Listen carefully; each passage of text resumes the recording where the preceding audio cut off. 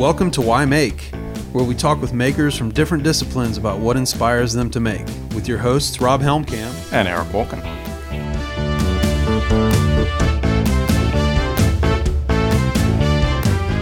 So we've got Eric Wolken in his studio being interviewed by the other host. I don't know if I'm the co-host or if we're both hosts. What are We're I don't know. We're in Eric's studio. It's hot outside, and the air conditioner's off, so we can hear everything. And it's gonna get hot in here pretty soon. Oh, just about wait till you start talking. Yeah, it's gonna get hot. Spouting all that crazy woodworking knowledge. Oh yeah. Come on, sound more enthusiastic. Well, I mean, you know, I don't exactly think I'm a font of woodworking knowledge. I've always considered myself sort of a brutalist. Are you a lamination of woodworking knowledge? A lamination? I like that. A lamination, meaning it's many different ideas glued together. Yeah, exactly. And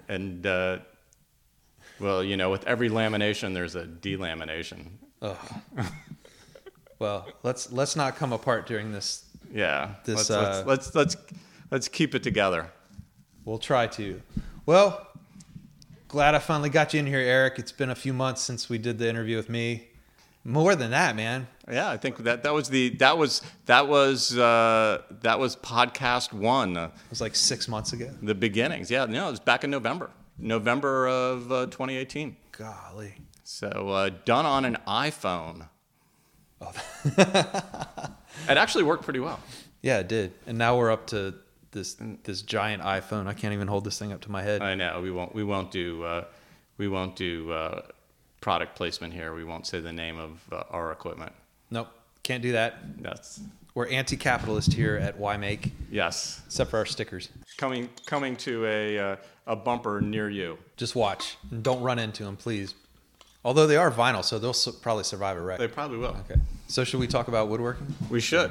Or we should talk about all things related to making. Well, that's what we're here for. Not a tool talk. Not a tool talk, exactly. All right. So Eric Wolken, my brother from another mother. Yeah. Let's get started, man. Where'd you grow up? I grew up in Pittsburgh, Pennsylvania.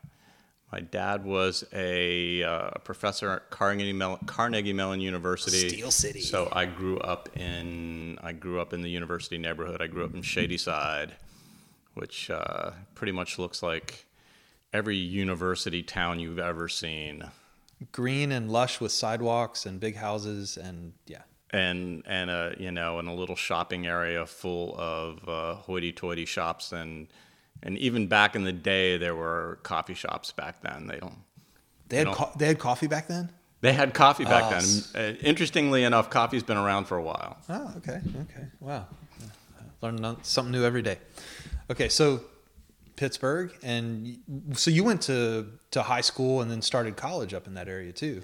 I did. I went to high school in the city, and then I moved an astonishing 70 miles south to Morgantown, West Virginia. Cool. We're jumping ahead. Let's not jump so far. Okay. So going to high school, was there any kind of creative bug that started creeping in? Like, were you raised around art, raised around something that kind of, made you want to start working with your hands? Like, where did that start to manifest itself? Well, I was raised around art because my older sister, who's like 15 years older than me. What's her name? Her name is Ann Wolken. She lives in Venice, California. She was a painter, so she's 15 years older than me. So obviously, by the time I was 6, she was out of the house. Okay. But I do have distinct memories of her setting up her painting studio in our garage. So I remember that. And my brother was a musician and a dancer, and he was 12 years older than me. So I have distinct memories of that as well. What was your brother's name? My brother's name is Jonathan Wolken. So, okay. So there was plenty of inspiration as a kid in the art realm. I mean, my mom was a fiber artist. Oh, wow. She was a special ed teacher. and she gave that up when I was in high school and started doing fiber art. She actually took a correspondence course in fiber art. Back then she got lessons in the mail, and No kidding. you complete each lesson and you mail it back, and she loved it. That's so cool. Kind of get a grade or a critique from the teacher or the group that accepts it. I guess I'm not quite exactly sure how that worked. That's kind of neat. So I was around it a lot. Yeah. I was around it. I grew up, listening to my brother play banjo in the room next door. He ultimately became a professional choreographer and dancer, but he did quite a bit of dance when he was in high school. And again, I was 6 or 7 or 8. So you were just seeing it, them coming home and doing that, painting and dancing, and kind of all in. You're like, oh, my older brother and sister, they're doing this crazy stuff. Right. Well, and the other thing too is that my dad, who was a biologist, he was a biophysicist, as I said, at Carnegie Mellon University, and he had the most incredible lab in the world. He had this huge lab that had its own machine shop. And he had his lab tech, Oliver Basher, I can't remember. It was Ollie. And Ollie was just an incredibly talented guy. My dad did lots of experiments in the lab, and Ollie built all of the apparatus for the experiments in the machine shop in the lab. So he was like the facilitator of your dad's ideas. Yeah, I'm sure I can't remember the names of all the little apparatuses Ollie built, but Ollie could do anything. I remember at one point in time, I was really fascinated with machines, and I was reading about steam engines. So I went into the lab, and Ollie and I built a steam engine. Well, Ollie built a steam engine. I watched, but I got to see it. He took an old can and he soldered a nozzle onto it. We filled the can with water and put a Bunsen burner underneath it, and the water heated up and a jet of steam came out of the nozzle, and pretty great. we took a piece of aluminum and turned it into a pinwheel with vanes and mounted it on a little stand in front of the jet nozzle, and we had this amazing fun little toy. And so I take it your dad took you to work often, or often enough to be able to experience that? It was an interesting experience because my dad was so not a parent. Of that generation of people, it was what's the best way to say it? He was a very hands-off parent. He did almost no parenting. Right. But to an extent, he did let me run around his lab, which he did a lot as a child. Mm-hmm. And really, in a sense, Ollie was my parent when I was in the lab. My dad completely ignored me, and I ran around with Ollie. That's cool. So what age were you when you were doing that? You mentioned 6. Probably 6 through 10. Oh, cool. So at some point, Carnegie Mellon made my dad move out of the big fancy labs and into a much smaller space, and he could no longer, keep Ollie on, and no longer needed a lab tech because his lab had gone from thousands of square feet to hundreds of square feet. Yeah. Wow. And so there wasn't that, but I remember I was a pretty avidly into sports as a kid, and I had a Sports Illustrated subscription, and I just started drawing out of the, I started copying images of athletes out of out of Sports Illustrated. Figure drawing the athletes. Yeah, figure drawing the athletes out of Sports Illustrated, and other wacky things. I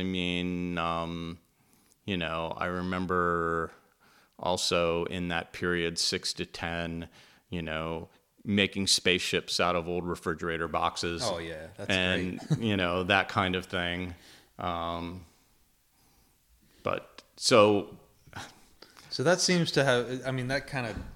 There's a light inside of you. You're eager about seeing that stuff. being in your dad's lab and stuff is kind of giving you ideas. So now that the lab's gone, like, did you feel like I want to draw more, or I want to do this? Like, how did that kind of continue? So it actually didn't. I mean, I think I continued to draw. But the seed was planted. It sounds the seed was planted. I continued to draw. Probably through 14, 15. At some point, I just stopped drawing. Yeah. I started running, right? I started running, right. So I was going to say, like most teenage kids, I really got into sports. I really got into baseball. And then I became a long distance runner, and I got into the whole loneliness of the long distance runner thing. Then, at that point, I spent most of my time running. When I wasn't in school, I was out running. Oh, wow. So, and I did that all the way through high school, more or less on and off. I did have a fairly, well, it wasn't an injury, it was a congenital condition where I had to have a cyst removed from below my knee, and that stopped me running for about a year. And it actually, during that year when I wasn't able to run, sort of pre-surgery and post-surgery and healing up, I cooked a lot with my mom. My mom was an excellent cook, and I wasn't real mobile, so I couldn't run. So that whole period, my mom and I started making pizza.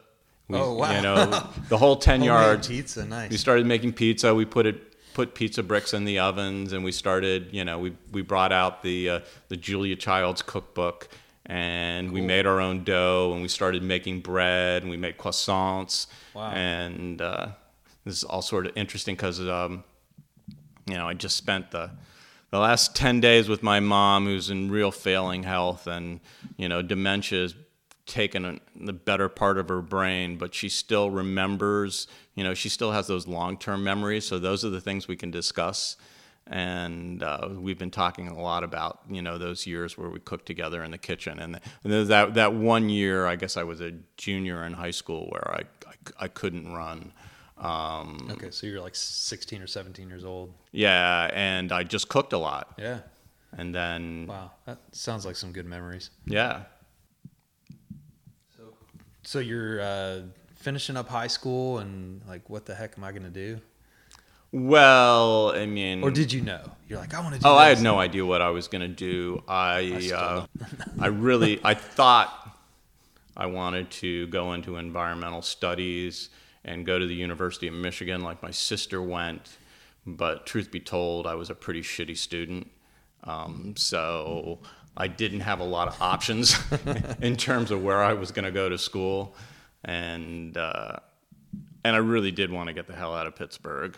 It's kind of interesting. Most of my friends' kids have oddly stuck around home, whereas my parents had a pretty toxic relationship. So getting away was fairly important. That was a good thing for you. Yeah.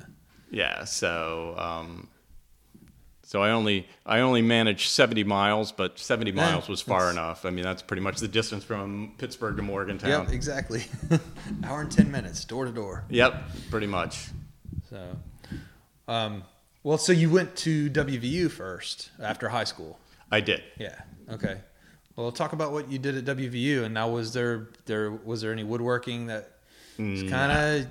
Well, so it was geography, right? I was a geography major, so I was at WVU for a year. But that first year, I took some basic geography classes, and then I was a really good student my first year, so I had good enough grades to transfer out. And I transferred out to the University of Michigan, to the School of Environmental Studies, where my sister had gone. Mm-hmm. And I spent one semester there, and it was enough. I mean, it was just insane. I mean, WVU, Party School USA, whatever you want to say about it, it felt like home, and Ann Arbor never felt like home. WVU was pretty small back then. I mean, small in the sense of Big State U. It was probably only what, 12 to 15,000 students max. It's probably well over 30 now. Yeah, I think it's 25 or 30 now. Right, but University of Michigan was 50,000 students. Wow, it was just insane. Huge. To me, that's huge. Yeah, it was huge. I mean, in the School of Environmental Sciences or the School of Natural Resources, I can't remember exactly what it was called. It doesn't exist anymore because actually, right after I left, they put the school back into the biology department. So I was only there one semester. It was, leave home so you can miss home, I guess, idea. So I went right back to WVU and completed my undergraduate degree in geography. Nice. And I guess my first sort of getting back into doing sort of creative stuff was I really got into making maps. There was a good cartography program at WVU, even though I didn't. It was not my specialization in geography, but I took a lot of map making classes just because I enjoyed doing it. And that, oddly enough, was my first woodworking because cool. To make maps, I needed a drafting table. Yeah. And I had no money, and I had no money, and even if I had money, there's no way. I had no car. I had no way to go get a drafting table. So I just there was some scrap lumber lying around town, and lying around my house, and an old piece of plywood and stuff. And I went to the hardware store in town, got some nuts and bolts, and I made myself a drafting table. And then I found some old grape crates at the food co-op, and I turned the grape crates and some 2x4s into actually a little dresser, and That's those cool. were that was the beginning of my woodworking career, was creating the table I needed to take map making classes. That's cool. That sounds kind of like the stuff that I did, building stuff out of 2x12s. It's just utilitarian, necessary to make things happen. Yeah, I mean, the most basic of basic tools. Yeah. I mean, mostly hand tools. So your cartography's kind of got you. Wasn't there a cool map store in Morgantown? I don't remember a cool map store in Morgantown. What about Montchateau? Now Montchateau, interestingly enough. So explain Montchateau. Right, yeah. So Montchateau back in the day was a resort. It was a hotel. Oh, okay. Yeah. I didn't realize that. Yeah, so I'm older than you. I know you are. But So Montchateau, by a lot, right? So to explain, Montchateau was a resort on Cheat Lake, which is a man-made lake right outside of Morgantown, West Virginia. It was where we all hung out and partied and got stoned, and as later on in life. But right. As a kid, we used to go to Montchateau because my sister used to go to. She used to go to overnight camp and whatever you call it. Yeah. She went to, I think it was Camp Linwood. I can't remember, but it was on the backwaters of the Cheat. So there was a camp. There was a camp on the backwaters of the Cheat. My sister used to go there, so we used to take my sister down to camp, and then we used to stay at Montchateau. But later, Montchateau became the West Virginia Geologic Survey, or was it the U.S. Geological Survey? I can't remember. I'm not sure. Yeah. That's cool. It was beautiful out there. It was definitely beautiful out there, and there were definitely lots of maps there. I did get into map making after college, but it wasn't topographic maps. They weren't, or geologic maps. Actually, my undergraduate advisor in college, Ken Martis, hopefully you're still around, Ken, was a political geographer, and he was doing political maps. He was doing gerrymandering and stuff like that. Well, actually, so his first big project was, and this was for I think for the 200th Congress, was he mapped the boundaries of every congressional district in the United States for all 200 Congresses. Oh my gosh. And so you could see gerrymandering. You could see the roots of gerrymandering. And I did a little bit on that project. Okay. obviously lots of research involved and not that much map making. Yeah. But I later worked for him on his next project. So the first project, drawing all the congressional districts, set the stage for the second project, which was the history of everybody that had served in those districts. So we got the name and political party of everybody that served in those districts. So I helped do the research on that, and I actually helped to make those maps for publication. Wow. So that was like the first major project I did after college. A lot of hand-eye coordination and stuff like that, or I mean, for the actual map making, or Well, so back then, map making was basic graphic arts. Mm-hmm. So you would, we would actually scribe the maps, literally. I mean, Yeah. we'd take, it was called peel coat, which was just it was a film that you would scribe with a scribe is just basically a pencil that has a very fine chisel point on it, and you would draw the lines, and sometimes we would project the lines onto the peel coat. Sometimes we would expose the lines onto the peel coat in a photographic process, and then follow the lines. And there was like dozens of different scribing tools. It was a fine art, because before everything went digital. I mean, what is this? This is 1985, 86. Before everything went digital, map making was an art. And so part of the production of the maps for this book was done in Lexington, Kentucky, under this master Hungarian map maker.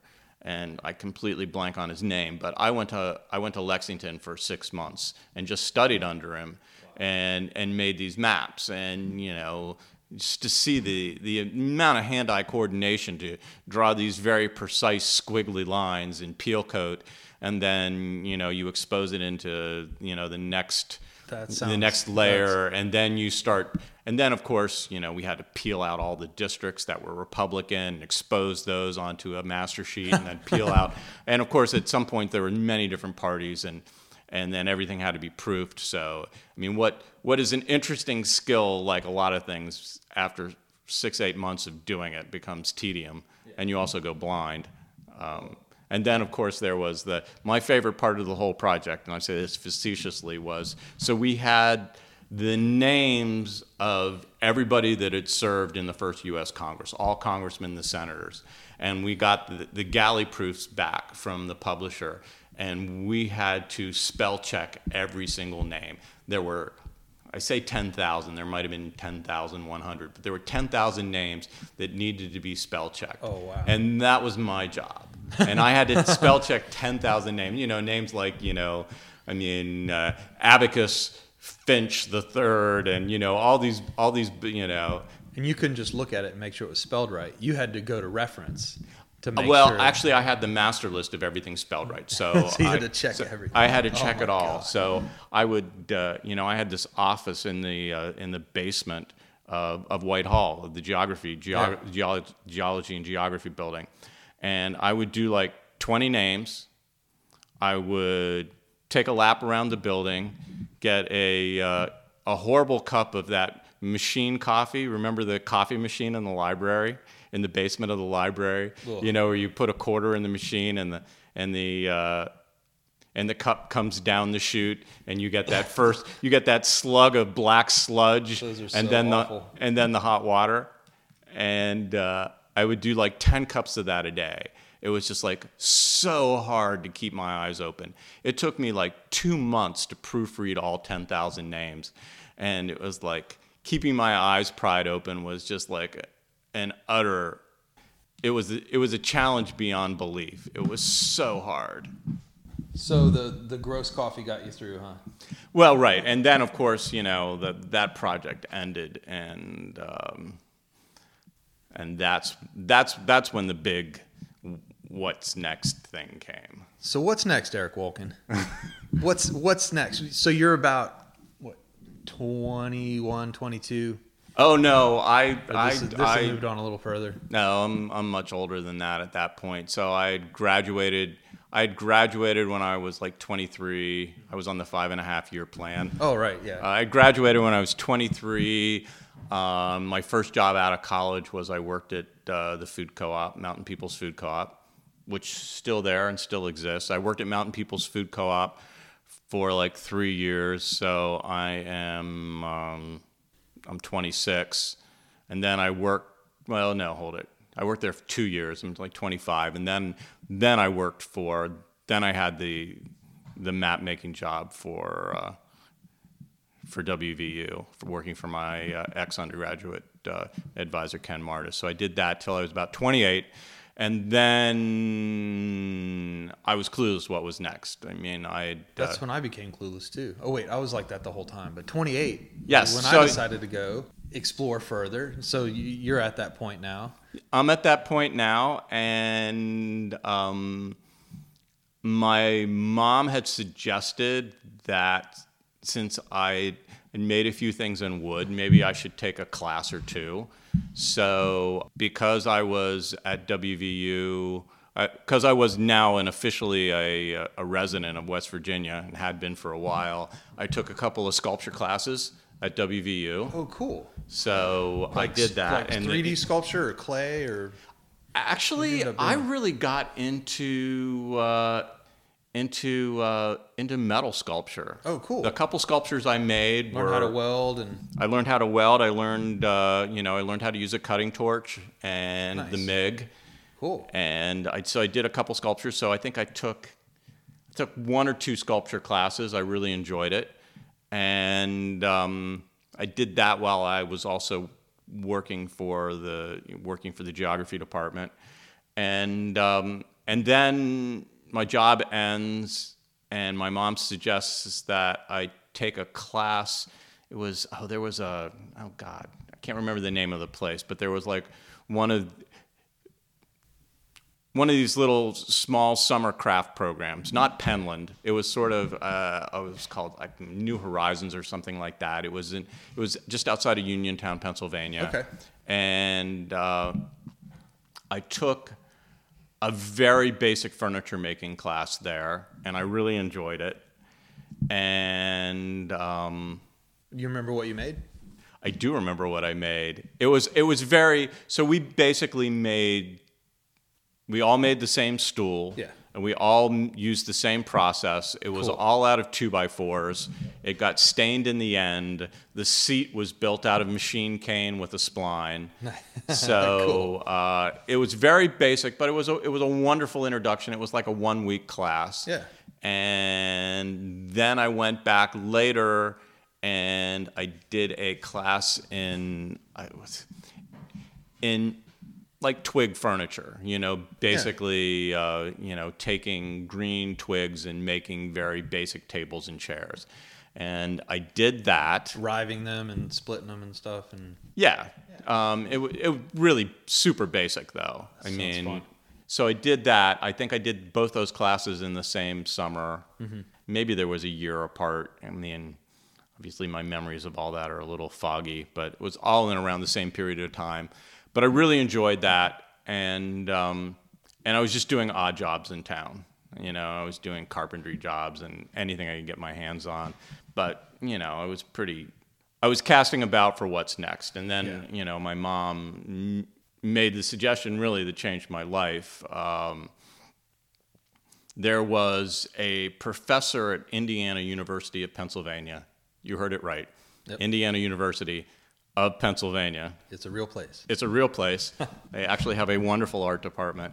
So my mom introduced me to Chris Weiland, who was the professor in the woodworking and furniture design program at Indiana University, Pennsylvania, and he was on a 6-month sabbatical teaching at the Pittsburgh Center for the Arts. They just opened up a little wood studio. In the What year was this?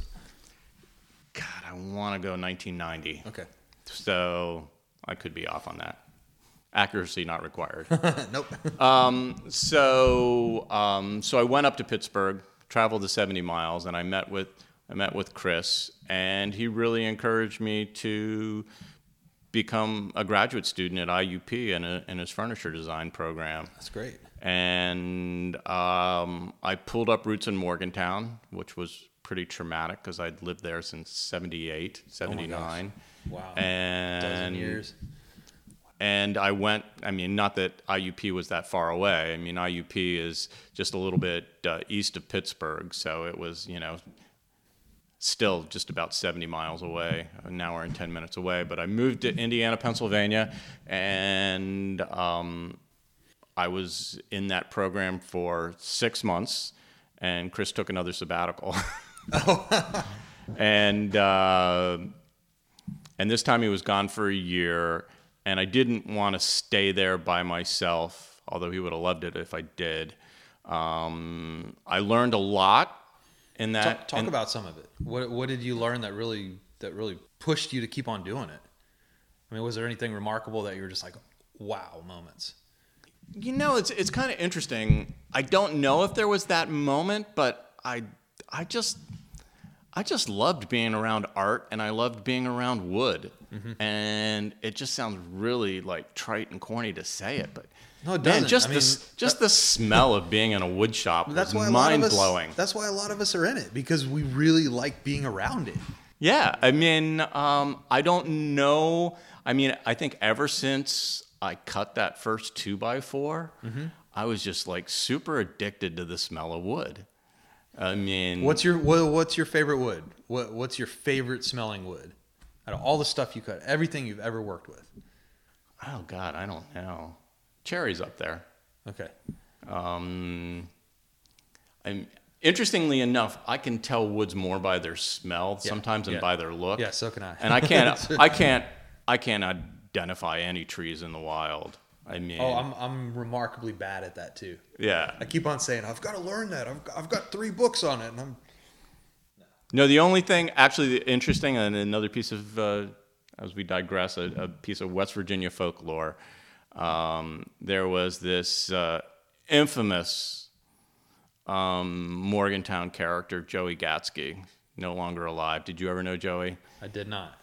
Joey was a musician, painter, artist, alcoholic. He had a pretty tragic life, but he was, he took me on my first experience with ramps, if you remember ramps. Oh, yeah. Yes. Smelly. Right. He took me into. Explain what ramps are real quick for those that might not know. So ramps are something characteristic to most of West Virginia and maybe Western North Carolina. I'm going to blow this one because I can't remember whether they're related to garlic or onions, or maybe neither. But they are a very pungent garlic-like. They kind of look like green onions. Mm-hmm. You almost always find them in steep creek and river valleys in April. In a lot of West Virginia, in April, they have ramp festivals where ramps get put into everything. Ramps raw are like eating raw garlic. They're intense as hell. And anybody that's been eating ramps, if you're not eating ramps, you don't want to be around them. They lose some of their intensity when you cook them. Not much, though. Not much. So, like everywhere in April, you can tell who's eating ramps. You can be telling who's eating ramps, and there's ramp festivals all over the place. I remember there was a big ramp festival in Kingwood we used to go to. I can't remember. But so Joey would take me ramping. He also took me sangin', as in ginsengin', looking for ginseng. We never found any, but I mean, and in most cases it was just an excuse for me to get alcohol for him. Because he didn't drive, so right. But he was a one. So we digress. But so Joey once asked me, and this was long before I was a woodworker, if I could tell the difference between a red oak and a white oak. And of course, dumbass city kid, I had no idea. And he said something that I forever remembered, which is the way you can tell a red oak from a white oak is you look at the leaves, and the red oak is pointed. The leaves on a red oak are pointed, like a red man's arrows, like an Indian's arrows, and the leaves on a white oak are rounded like the white man's bullets. And for some reason, of all the shit that's stuck in my head, that's stuck in my head. So if I know I'm looking at an oak, which I don't always know. Yeah. I sort of know what an oak, like a red oak and a white oak look like. I can tell the difference. So cherry's your favorite one. In terms of smell, but yeah. So I mean, I think I got addicted to being in a wood shop in around wood, and I mean, I went through some real. I mean, that one semester I spent at IUP, I went through a real learning curve in terms of process. I had some, I'd taken a couple of workshops, so I had some very rudimentary woodworking skills, but I learned actual techniques. So you really started digging deep into like learning how to do it. I learned actual skills. So there's the beginning of actually learning techniques, but the design component was a big part of that program. Yeah. And there were many other students in that program, and really to that point, my only exposure to furniture design had been the Shakers. Mm-hmm. So I really thought that... So this cracked it open for you? This cracked it open for me, but I was really resistant to it because at that point, I don't think I really saw furniture as art. I think I saw it purely as craft. Mm-hmm. And, craft was about perfection and about, I don't think I ever really liked, classical woodworking pieces, Renaissance pieces or federal pieces. Victorian kind of role. Yeah, or Victorian pieces, because I've always been a minimalist in that sense. But when I was in the program at IUP, I think I firmly believed that Shaker furniture was the only kind of furniture there was. And, I mean, it's pretty minimalist, very functional stuff. Yeah. I mean, if ever there was, something that fit the bill of form, form meets function, function meets form, it was the Shaker furniture. Yeah. So this cracked that facade. It cracked it, but I fought it. I mean, there were other students in the program that were building pieces out of, painted plywood, often that were odd shapes and not functional. Mm-hmm. And, there was many discussions, many loud discussions on, really, what the hell is that? I mean, really? So that started to push a lot of edges, and your own edges, your own creative. Oh, my own edges, yeah. I mean, I started to see furniture design as something much more broader than just very simple stuff. And also, I had to learn some sketching skills. I mean, my sketching skills back from my day of copying pictures out of Sports Illustrated really didn't serve me well here. I had to learn how to do some drawing in perspective. I mean, I still don't draw well, but I draw well enough to suit my needs. Yeah. But also the process, the whole process of design. I don't think I'd ever really thought about. How do you go from here to? Right. I mean, the whole idea of, and Chris was really good at that. I mean, that whole sort of research phase of design. So you have some rough sketches, and where do you go with those? I mean, how do you refine that? And we had to create books of details.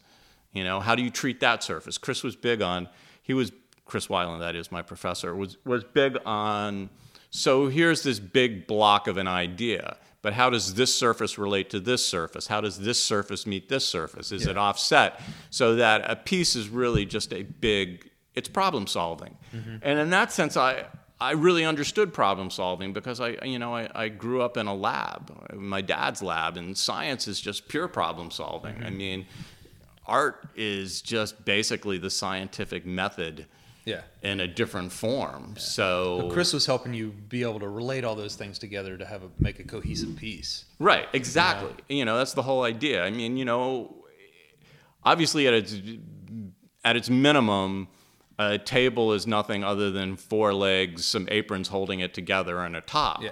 But that isn't really that's not a well-formulated idea. That is, I mean, it's a necessarily functional piece, but it doesn't that's not what I was in school to learn, or at least that's not what he thought. I mean, I might have thought that originally because a lot of the Shaker furniture was that. He wanted to upset that whole pattern of thought. Well, I mean, Or inform it. Yeah, I mean, how do the aprons meet the legs? I mean, what are the surfaces? What are the textures? What are the colors? What are the, and that was the beginning of all that. I can't say that I broke out of my mold. Mm-hmm. I mean, I was only there 6 months, so I mean, I didn't get a chance to do that. But so after 6 months, I left and went to Haywood Community College, and then spent a year there under Wayne Rabb. So in Haywood Community College, we've talked to Wayne and Brian, the current professor. Yeah. At Haywood. Haywood's in Clyde, North Carolina. The professional crafts woodworking program, amongst other programs. So you started going there. And I started going there, right? And you went there 15 years after me. That's another interesting piece of our shared history. Yeah. Only you graduated. I did not. That's okay. I'll. You won't hold it over me. No, I won't. But no, I mean, Wayne, actually, interestingly enough, well, maybe it depends. No, I'm just kidding. Wayne Rabb shared a very similar background to Chris Weiland. They both, within a year or two of each other, graduated from the Rochester Institute of Technology and studied under, it was Tate, wasn't it? Tate Frid. Tate Frid and Doug Sigler. Yeah. So, Wayne had a lot to teach me. I mean, obviously, the program at Haywood was structured a little bit differently than the IUP program. It was much more structured in the sense that, you started off learning some basic hand skills. Yeah. And we had a separate design instructor, Bob Gibson, who was amazing. Quite the comprehensive, abbreviated education at Haywood. Yes, it was. But I mean, I think the wonderful thing about my combination of Haywood and IUP is that I got exposed to a lot of different things in a very short period of time. Mm-hmm. I learned an amazing amount of just skills and techniques in a very short period of time. And school isn't necessarily for everybody, and academic programs like RIT, where you get master's degrees, aren't necessarily for everybody. But I think the beauty is that in a very short period of time, you learn an incredible amount. And, on my own, maybe I could have learned all of that in a 10-year period. Yeah. I almost felt like all of a sudden when I graduated, I was a jack of all trades, but a master of none. And I had everywhere that I could go. And I, ended up choosing a 2 or 3 or 4 different directions before I really got into like a finite thing. I mean, I felt that was really the benefit of Haywood, because it just taught you way more than you needed to know, but then you could figure it out. Right. I mean, I think it was a very utilitarian program in that I think it set you up. Oh man. Really well to go out and become a professional afterwards. Now, not everybody. I mean, and the other thing is that some of us did go out and become professionals, and some of us were always just hobbyists. And there was a real interesting group of people that went there. I left after a year because I thought I had gotten all the information that I needed. I didn't really see the point in having an associate's degree, and also I was broke. Huh. Yeah, a couple of things. I was 30 years old. I was broke, and I got offered a job in a cabinet shop in Chapel Hill. So you moved to Chapel Hill. I moved to Chapel Hill, and I took a job in a cabinet shop, Woodpecker Enterprises in Apex, North Carolina, which is basically Chapel Hill. Yeah. And that was another education. It was, not the funnest education in the world, but and we did do some interesting work there. I mean, it wasn't just strictly a cabinet shop. We did a lot of high-end commercial work in the sense that we built, custom offices for IBM and for some of the other big tech and telecom companies in Research Triangle Park. Oh, cool. So we did do some fun custom work. You had to be focused and fast. Yeah. And you weren't well paid. I mean, so I think I started at Woodpecker Enterprises in 1991, making $7.50 an hour, which, at that point I was a somewhat skilled woodworker. I mean, I had a fair amount of technique, but $7.50 an hour you started, and I was there for 4 or 5 years, and I topped out at $10 an hour. Yeah. So it was a pretty meager existence. We got no benefits and I think there were 3 paid holidays a year. There was Christmas, July 4th, and your birthday, which is a nice touch. You got your birthday as a paid holiday. So Keep it coming back. yeah, but I mean, it was like I said, it was an education of a different sort. I mean, it was like, in the biz, it's called box banging, but learning how to become really fast is not something you learn in a college program. No, not at all. Yeah, I mean, and the techniques aren't pretty. It's nails and screws, but not for the high-minded, but it gets the job done. And like I said, we did some pretty good work. Yeah. And I probably stayed there 3 or 4 years longer than I should have, just because again, I reached another point where I was scared what was next. Yeah. I mean, I just didn't. Maybe had I stayed at Haywood, I would have gotten the confidence to go out on my own and do my own thing. As it was, it took me 3 or 4 years and a really bad breakup to get that confidence. Like I'm out of here. Yeah. I can't do this anymore. And I will say that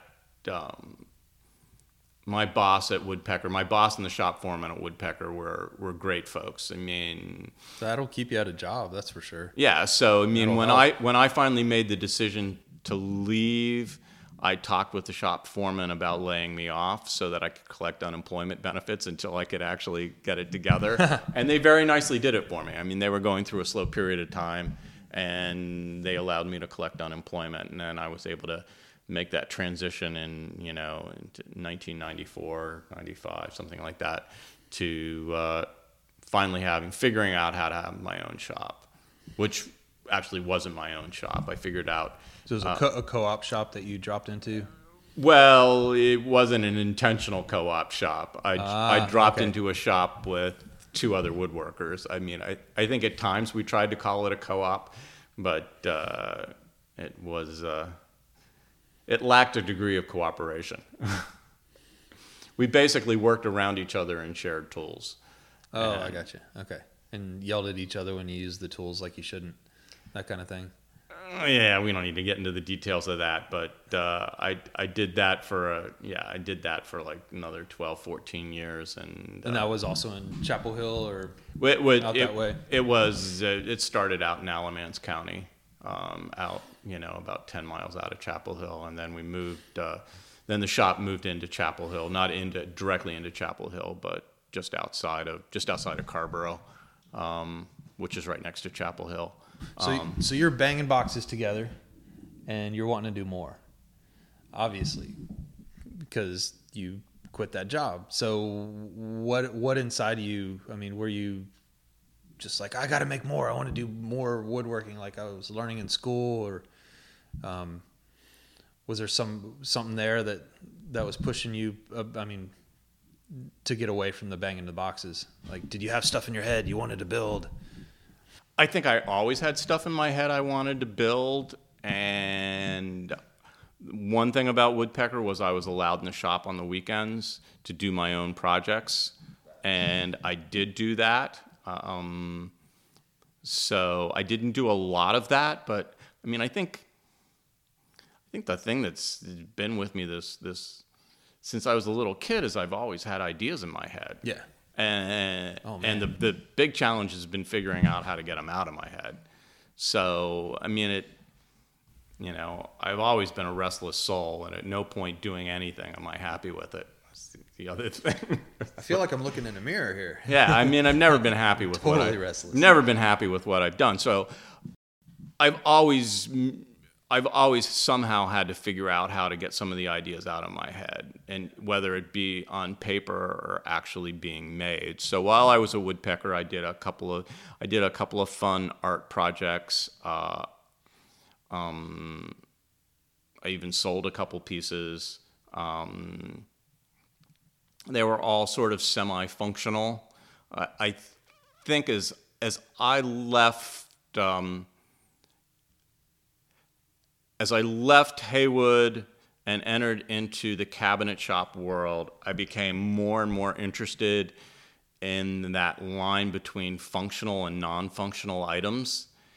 I don't think I'd admit to myself back then that I was really interested more in sculpture than I was in furniture, because it would take me another 15 years before I could actually leave the furniture world and start exploring pure sculpture.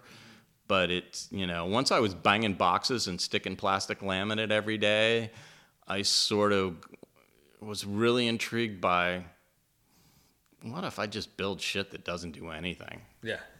And again, the interesting thing is that my whole training to this point had been in building functional objects. Yeah. I mean, even though we went to, I don't know whether you want to call Haywood an art program, and I think it's a functional arts program, and IUP was a functional arts program. Right. Yeah, I mean, so I've been always trained to build functional objects, and I was just curious about, I think I'd always been curious about, could I do sculpture? So when's the first time that you made something that has no function? When's the first time that you made sculpture? Oh, I don't think I started doing that until about 7-8 years ago. And again, I had to take baby steps there. Yeah. I had to. I did a show like 10 years ago, maybe it was 12 years ago, that I was invited by Brent Skidmore, who Brent was in Charlotte at that point. He's a pretty well-known furniture maker and artist. He taught at Kendall in Grand Rapids. And then I think now he's at UNCA in Nashville. And in the art department there. I didn't really know Brent very well, but I had met him at a few trade shows. I'd met him at the Philadelphia Furniture Show, and actually a lot of people said our work looked similar back then. I never quite figured that out. Maybe some shapes, but not. Yeah, maybe some shapes. But so Brent invited me to be in a group show at this wonderful gallery in Charlotte. It was called Gallery WDO, which stood for Well-Designed Objects. And the guy that owned it was a total character. And I don't even know why Brent invited me to be a part of that show, because, he barely knew me at that point. So... You were a maker who was making. I was a maker who was making, and I lived in North Carolina. I had been in a handful of small shows, all primarily furniture at that point, all furniture. I hadn't really... So anyways, for that show, I wanted to do something really personal, and I wasn't sure what it was, and I was really just sort of casting about for ideas. And I have this wonderful picture of me as a 5-year-old playing, walking on the edge of a sandbox in the nursery school. Well, actually, it's 4 years old, because it was in the nursery school at Carnegie Mellon University. Mm-hmm. I've always had this photo. I've always loved this photo. It's sort of, back in the days of youth and innocence, where, it was like, here's this amazingly cute little kid. What the fuck happened to him? But anyway, so I'd been looking at this photo, and I was wondering, well, how does a functional maker turn that into an idea? And I don't know how. I just started sketching these things. It started looking like torsos. Mm-hmm. I hadn't really, I hadn't played with figurative work at all. I hadn't really thought about doing a pure sculpture piece. And I was looking at this photo, and I was like, well, how do I merge these two worlds?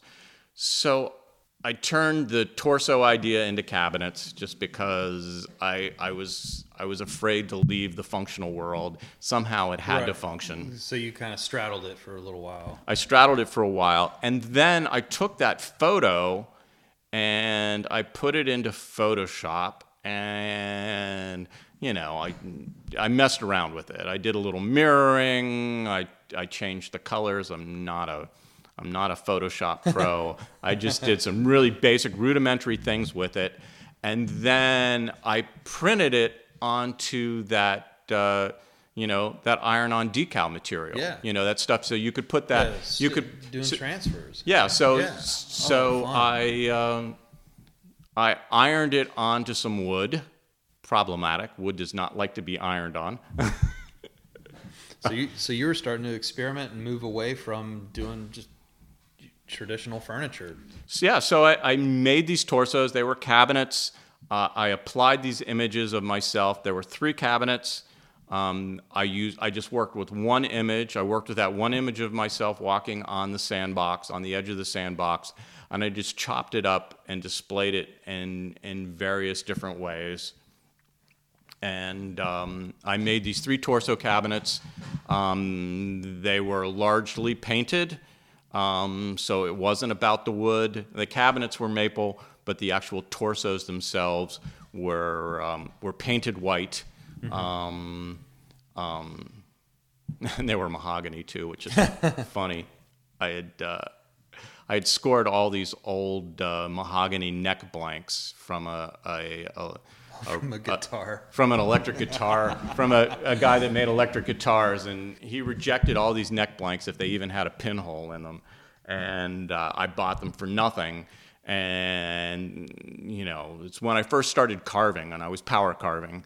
So, good wood to carve. Oh, an amazing wood to carve. And then I coated it in like 100 million coats of white water-based lacquer. And everybody remarked, "Is that plastic?" Oh no!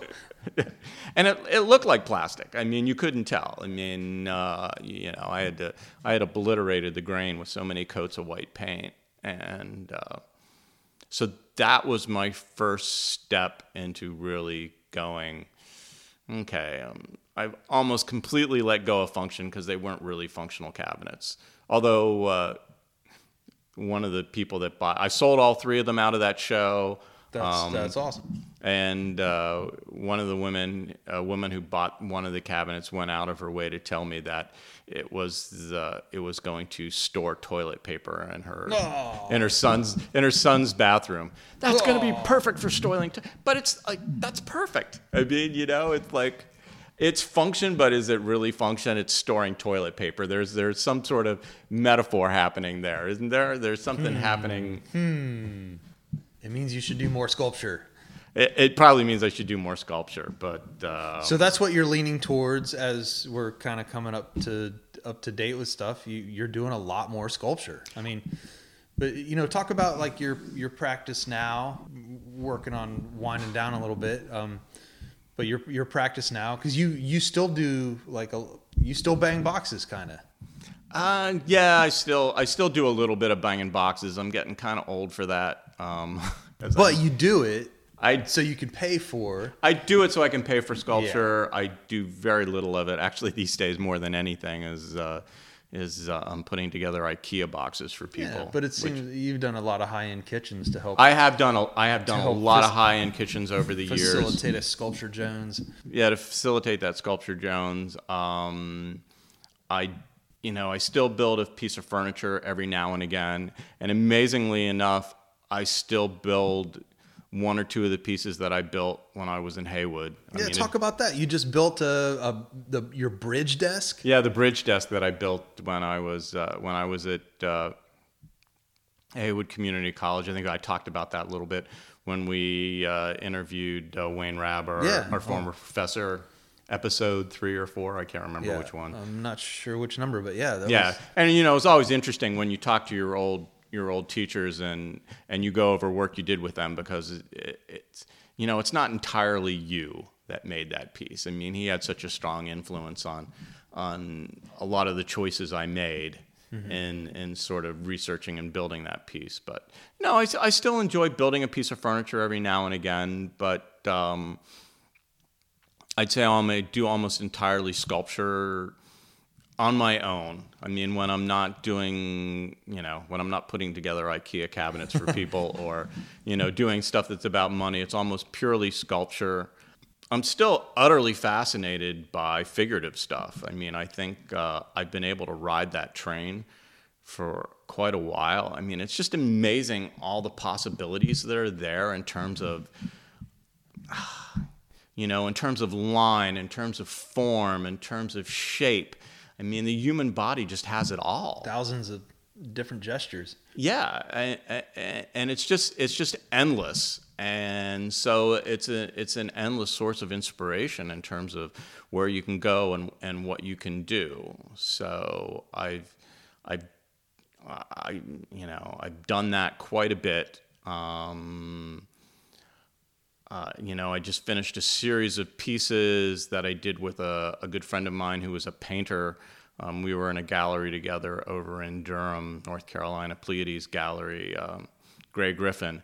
And I did this whole series of faces of the future, in which basically they were the format of a skateboard, because the idea came from the skateboard. Oh, right. From that. Oh, what's the Asheville artist who does the George Peterson? Yeah, George Peterson. So yeah, it originally came from seeing some of George Peterson's pieces in Blue Spiral and Blue Spiral Gallery in Asheville, North Carolina. But not so much his pieces, but I love the format. I love that. Using the skateboards. Yeah, I love the format. So I basically made my own skateboards and carved them. I believe he uses broken skateboards that he actually gets from skateboarders, right? Yeah, I think so. Yeah. So anyways, and then it was just a really fun process where I carved these masks that are, roughly the dimensions of skateboards and look like skateboards. And then I just handed it to my friend Gray, and she painted them. Oh, and cool. We didn't talk about the process at all. We didn't. I mean, maybe we should have. It was just sort of an interesting experiment and collaboration where it was just sort of, I do my part, you do your part, and let's just see where the two meet. That sounds fun. So when I came in here today to your studio, you had some boat or canoe paddles laid out. That seems like the latest thing you're working on. Explain that a little bit. Well, so it was the sort of the next iteration of useless things that allude to function. Because I am interested in that. I did a whole set of useless gardening tools. I mean, just playing off of which are on the wall behind us. Yes, They're which awesome. are on the wall of useless garden tools. A piece I called "You Dig," useless implements with which to dig deeper. I love them. I think they're awesome. So you've got the canoe paddles out. So I got the canoe paddle. So there's a whole tradition, in certainly not in our culture, but in certain Aboriginal cultures, of traditional paddles, of canoe paddles, and I have always been interested in the artwork of other cultures, just because a lot of functional items are turned into pure artwork, based off of, various beliefs and tradition systems. So, I mean, quite frankly, so the faces of the future were all carved oriented strand board. And I did it because I really liked the texture of the material and I like the look of the material. It's nasty beyond belief to carve. Oh, yeah. It is absolutely horrid. It's full of this. Kind of gross. Yes, very gross. So I was looking for the next step in that, and so I've been carving this poplar. It's called it's torrefied poplar. So it's poplar that's been cooked in a kiln, so that it changes colors. It changes to sort of a walnutty brown, and it's just a dream to carve. It's fairly inexpensive, and again, so I'm messing around with these canoe paddles, but the canoe paddles are all faces again. They're pretty fun looking. So I mean, I've just started doing this, but again, it's this whole going down that figurative path has just been never ending. I mean, there's just so many possibilities. I mean, maybe next feet and hands, I don't know. I've done torsos and faces. I don't know what's next, but Well, we're gonna wrap things up here and leave it at torsos and faces and future gestures of sculpture. We're here with Eric Wolken. It's Why Make. Yep. Why Make?